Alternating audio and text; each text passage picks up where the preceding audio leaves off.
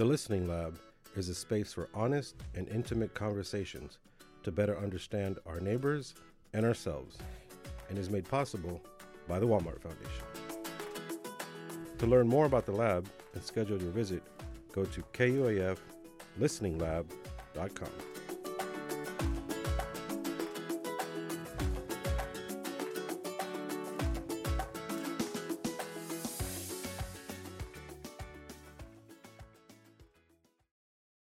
Hi, how are you? How's your day going? Hello, I'm hanging in there. Yeah? Yeah. So we're sitting here, and this is the Listening Lab. Awesome. And it's a space where we want to have, instead of like a formal interview where I ask you, like, what do you do? Like, where are you from? Right. This and that. It's more of a place where we can just talk, you know? Does that make sense? Yeah, total. Because I'm it down seems for like, it. well, but I mean, does that make sense? Like, even like just for like the culture and stuff, like, because it seems like people are like kind of afraid to talk to each other anymore. You know? Yeah. Like even like just going to the store and stuff. It's like, like, you know, people are nice enough and like, hey, you know, whatever, I open the door for you, blah, blah. But like, sometimes not really, you know, like it's, everyone's kind of on this weird, like standoffish thing. Yeah, and I think one of the most important things in the world is human connection. And to me, that's done through intentional listening and sharing of narratives. And I couldn't agree more that this is an important space and an important time in the world for this space to even exist. So thank you for extending it. Absolutely. Yeah. Thank you for coming through and being available and being open, especially to talk about, you know, the point, or not the point, but like the topic about queer culture here in Northwest Arkansas, because that is also a really, really heavy topic for some people.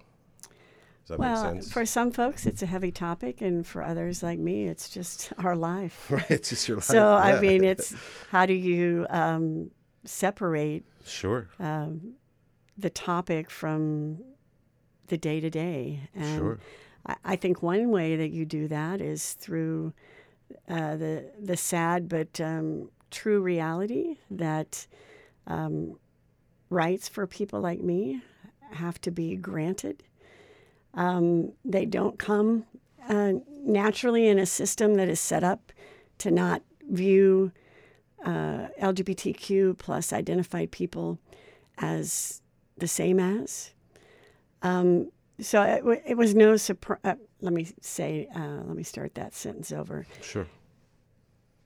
When I woke up to the news today that the judge in federal district court had overturned Arkansas's horrific law that banned gender-affirming care for trans and gender nonconforming youth, I thought, how apropos that I'm going to be talking about the history of queer culture or LGBTQ culture in Northwest Arkansas on a day when, yet again, either through a court finding something constitutional or a court having to go to special, through amazing effort to even acknowledge that people like me can have the same rights as others, is no surprise, and it's deeply saddening. Absolutely. I once read somewhere, and I can't ever remember who said it, so I can't attribute it, but something along the lines of unless you have had to have one of your basic human rights decided by a court of law, you have no understanding or comprehension of what it means to be othered. And my journey in doing LGBTQ work in Northwest Arkansas started in 1998 with a ballot initiative. The city of Fayetteville's city council passed an ordinance that just covered the 600 city employees that added non-discrimination based on sexual orientation to the city employee handbook. The mayor vetoed it because of the then mayor vetoed it, kind of like the then Governor Asa Hutchinson vetoed the anti-queer bill recently that the court just overturned. Yeah. Anyway, the city council at that time was barraged with so much hate that they had even passed an ordinance that only impacted 600 city employees, that they got a glimpse of what it's like to live in a society where you are othered. And they did the unprecedented unanimous vote to overturn a mayoral veto. Wow. And the city adopted that ordinance called the Human Dignity Ordinance. Pretty quickly, Northwest Arkansas, those who disagree with fairness and equality for all, gathered enough signatures to make that a ballot issue. So in 1998, our city, in which we sit right now having this conversation, was one of just a handful of sexual orientation ballot issues in the nation that would be voted on by the public. Oh, wow. And that's how I started. I raised my hand to manage that campaign to try to uphold the Human Dignity Ordinance. And and really, like 98 isn't that long ago. If not really, that long think ago. About the big spectrum though, of time. It is, yeah, it's not that long ago. And it's the lifetime of almost every person who is a college student. So, absolutely. Yes. I mean, it is a lifetime ago, but you're right, not that long ago. It's really not. I mean, no. Yeah, for what we're talking about, someone right of your age, my age, this right. kind of thing. It's like, this has been happening for a while. Oh, it's been happening for a long while. I mean, if we want to talk about lifetime, I could go back into all that has transgressed in my lifetime that impacts people like me. So anyway, in 98, I was sort of introduced to a community here in Fayetteville that organized and rallied around support of folks in the queer community in a way that had never happened in Northwest Arkansas. And we literally had people going door to door, talking to their friends and neighbors about sexual orientation and the importance for folks like me to be protected against discrimination. Of course, we had the opposite side, countering it with the age-old horrific messages of pedophilia and harming children. Their playbook, interestingly, has not changed. It's just navigated and adapted more of our language to still perpetuate myths, falsehoods, and fear. Anyway, I was inundated with an incredible number of community leaders and just community members that cared and wanted to do something positive. I think as I was driving here today, I was thinking about a woman named Mary Ann Kopp. She no longer works here, but she was one of our most incredible and energetic volunteers, a woman who was straight, or is straight. She was probably in her late 40s, maybe early 50s at the time, and her parents, she's Japanese American, her parents were interned in one of the internment camps here in Arkansas. Okay. And talking about being othered. Yeah, and she said, you know, when I asked her one day, why do you care so much as an ally who's not directly impacted by any of this hate? And she said, my parents went through that experience and instilled in me the importance of fighting for everyone's rights. Absolutely. And showing up as an ally. And that's the sort of caliber of person that I encountered early on in my work in Northwest Arkansas. I went on to do statewide LGBT organizing from 99 to about 2002 and was really humbled to sit like I'm sitting with you, looking into your eyes and connecting with you and hearing the real life stories of queer folks across Arkansas as they struggle to navigate jobs and healthcare and faith. And again and again, I kept being drawn to and advocating for queer youth, college students, high school students. Absolutely. The very kids that have been targeted by the type of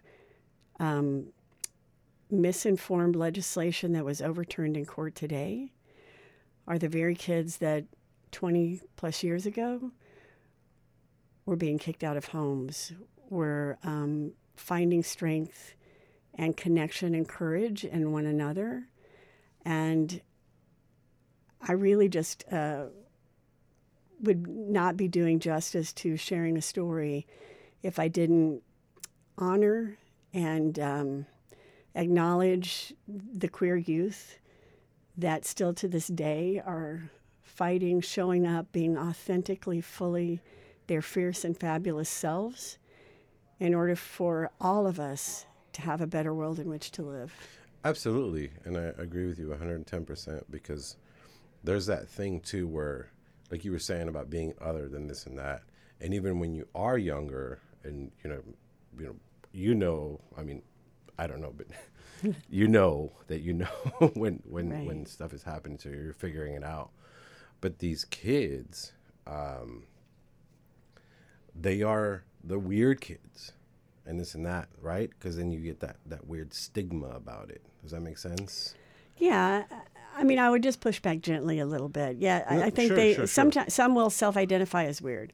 Some will be perceived as weird. Some will be othered. And there are kids that... Sorry, Oh, I meant yeah, to go say ahead. by the general public is yeah, what I'm saying. right, Like, right. Yeah. Yeah, Listen, I was would a agree weird with kid. that. I was a weird rock and roll kid. Yeah. You know, and also I was big and brown and stuff. And Yeah, people yeah. were like, "Who's this kid?" You know. I think and the only reason I push back gently is, I love the term fierce and fabulous, which I actually learned from the National Youth Advocacy Coalition back when I was doing statewide organizing. I took a group of youth to that conference, and they really encouraged young people to be fierce and fabulous. And I love that as a framework. And I will say, when it comes to the queer community, there are just as many people who you would look at and think are completely in line with what is considered normal. Right. But that's the so- thing. It's like, what is normal? Right. But that's part of the LGBTQ. The alphabet is long. Sure. LGBTQ, IAATS, Yes. all the things. Yes. We are a very diverse community within a diverse, a huge umbrella. And we span every other identity, which is another reason that it is so vital that when we are talking about LGBTQ plus communities, when we are talking about legislation and other things that affect our community, that we are also looking at the intersex of identity. And for example, I think about back in '98 and even today, queer, trans, Black and brown kids are far more targeted to be pushed out of schools, out of homes. When it comes to hate crimes and harm done on streets, again, it's most often against Black or Latinx trans women. Sure. And if we don't understand that and do our work as a community to fight all forms of oppression, then we are leaving folks behind. And one of the things I learned very early on that became very apparent to me when I was working with queer youth was that old adage, sticks and stones may break my bones, but names will never hurt me, is the biggest lie that any of us have ever been told. Absolutely. And until every single person, especially our youth, are free to live, love, learn, work, and play in Northwest Arkansas, especially here at home, we all still have work to do. Absolutely. I agree with you. Like that's the only reason, sorry to go back. Yeah, That's no. why I said like weird kid. Yeah. Because that's how some people look at Yeah. them or whoever. I mean, you don't have to be a queer young Right. kid. You could just be a weird kid, like Yeah. whatever. Right. But yeah, I understand what you're saying completely. Yeah, that's heavy.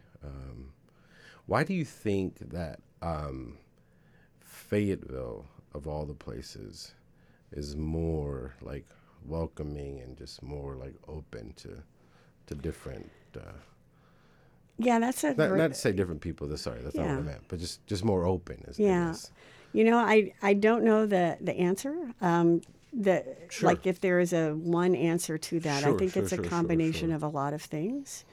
I think it's a combination of typically college towns are more open.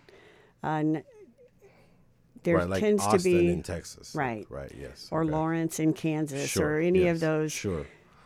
because there is more typically more openness to varied thoughts and ideas and energies.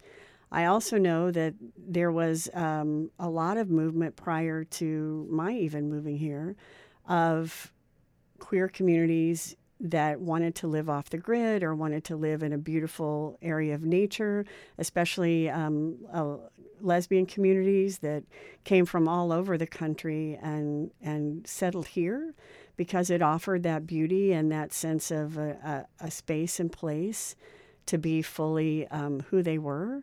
And that was true for a lot of, non-queer artsy folks that relocated here from the larger cities to have more of a connection with nature. So you have this nature space. You have juxtaposed with the college town.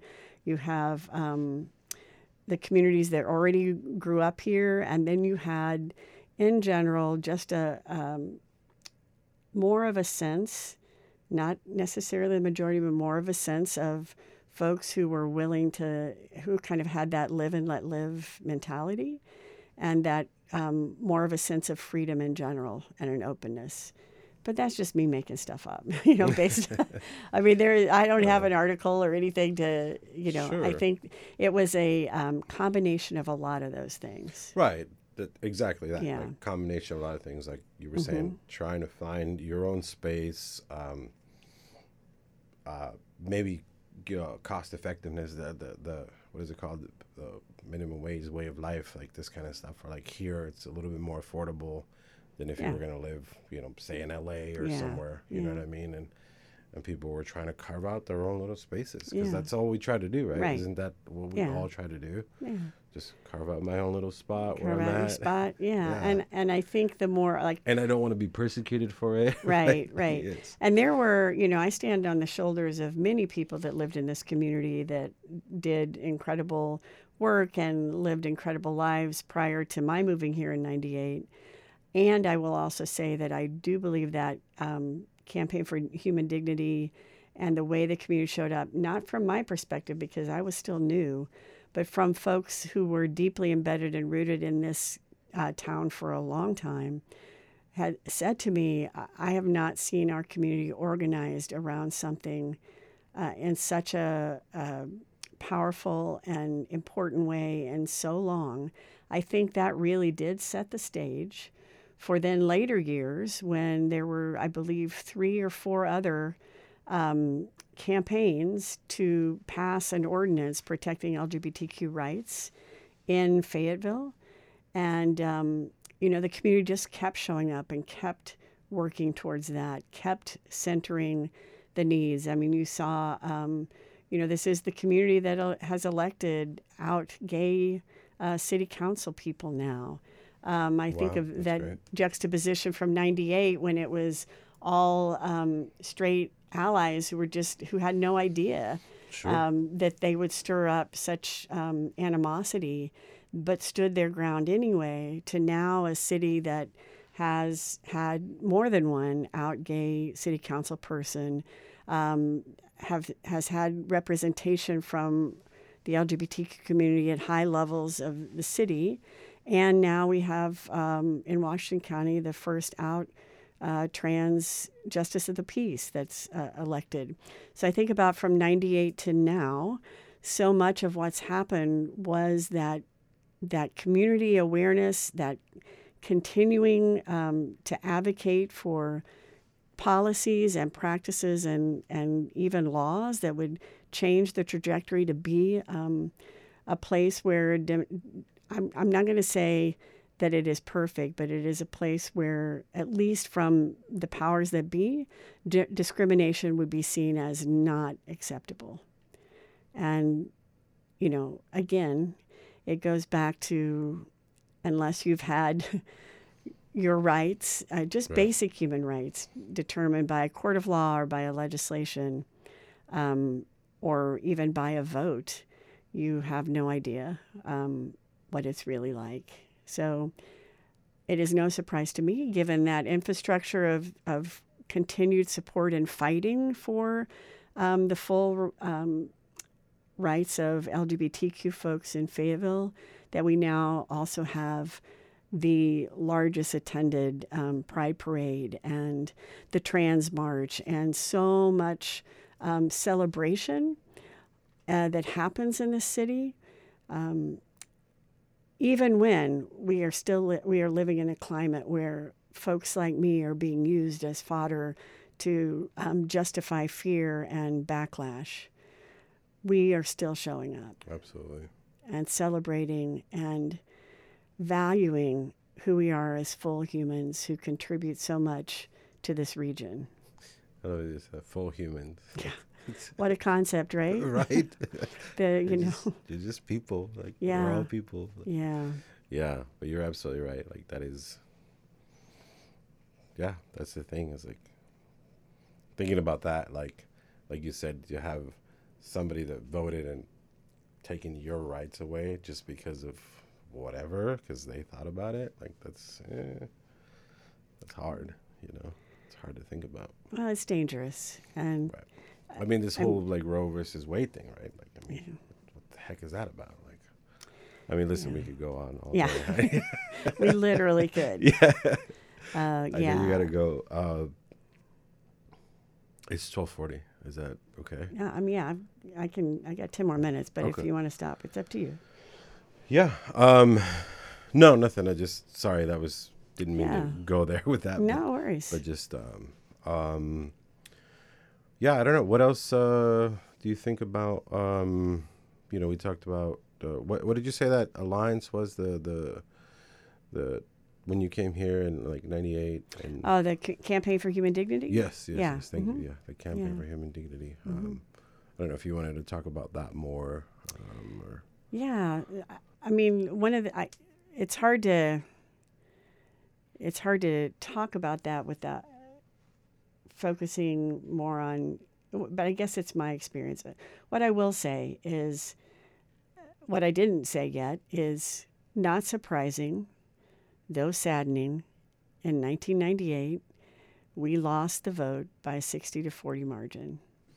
okay. And the not discrimination ordinance for the city of Fayetteville was overturned by a vote. Not surprising. A little bit later on, I think it was in '99, the Child Welfare Agency Review Board in the state of Arkansas decided to add that gays and lesbians could not serve as foster parents, nor could anyone serve as a foster parent who had a gay or lesbian person in the home. So we were again fighting something that was never a problem before, was created as a problem that would harm children, quote unquote. And that I was a plaintiff in that lawsuit that was overturned again in court. In 2000 I can't remember exactly. Again, never a problem before, but when that failed, when they were unable to change a regulation, they got those who do not value the full participation and authentic lives of those of us who are in the LGBTQ plus umbrella, got enough signatures to put on the ballot Act 1, the same election that elected Barack Obama for the first time. We were voting on whether gays and lesbians could adopt children in the state of Arkansas. That was voted as illegal for gays and lesbians, people like me, to adopt children in the state of Arkansas. Again, another court battle ensued. Again, it was overturned as unconstitutional. So we're this odd juxtaposition of really planned and targeted bills and legislation against our community that have all been overturned, to my knowledge, in the courts. And we were also, in 2015, our state, with the great work of Cheryl Maples and others, was able to legalize gay marriage just prior to the Supreme Court ruling that legalized it federally. So you see this bizarre sort of, I guess really what that is a testament to, that just as much as there's always been anti-gay, lesbian, bisexual, trans, especially lately, anti-trans work being done, and laws being passed, and court battles being fought, there have always been those amazing advocates who have been fighting hard in the state for the full representation of all of us who identify under the LGBTQ plus umbrella. That's amazing. That's really, really, really, really great to hear. That like you said, that there are those allies that do have that. Allies and folks who are part of the community as well. Sure. So many folks, like in '98 and like in the recent court battle to overturn the gender-affirming care ban, there have been amazing people dedicated to doing this work here in Arkansas. And I know, not just from statistics, but also from the very human Arkansans that I have interacted with in my life, that advocacy and activism like that there are literally lives depending upon it.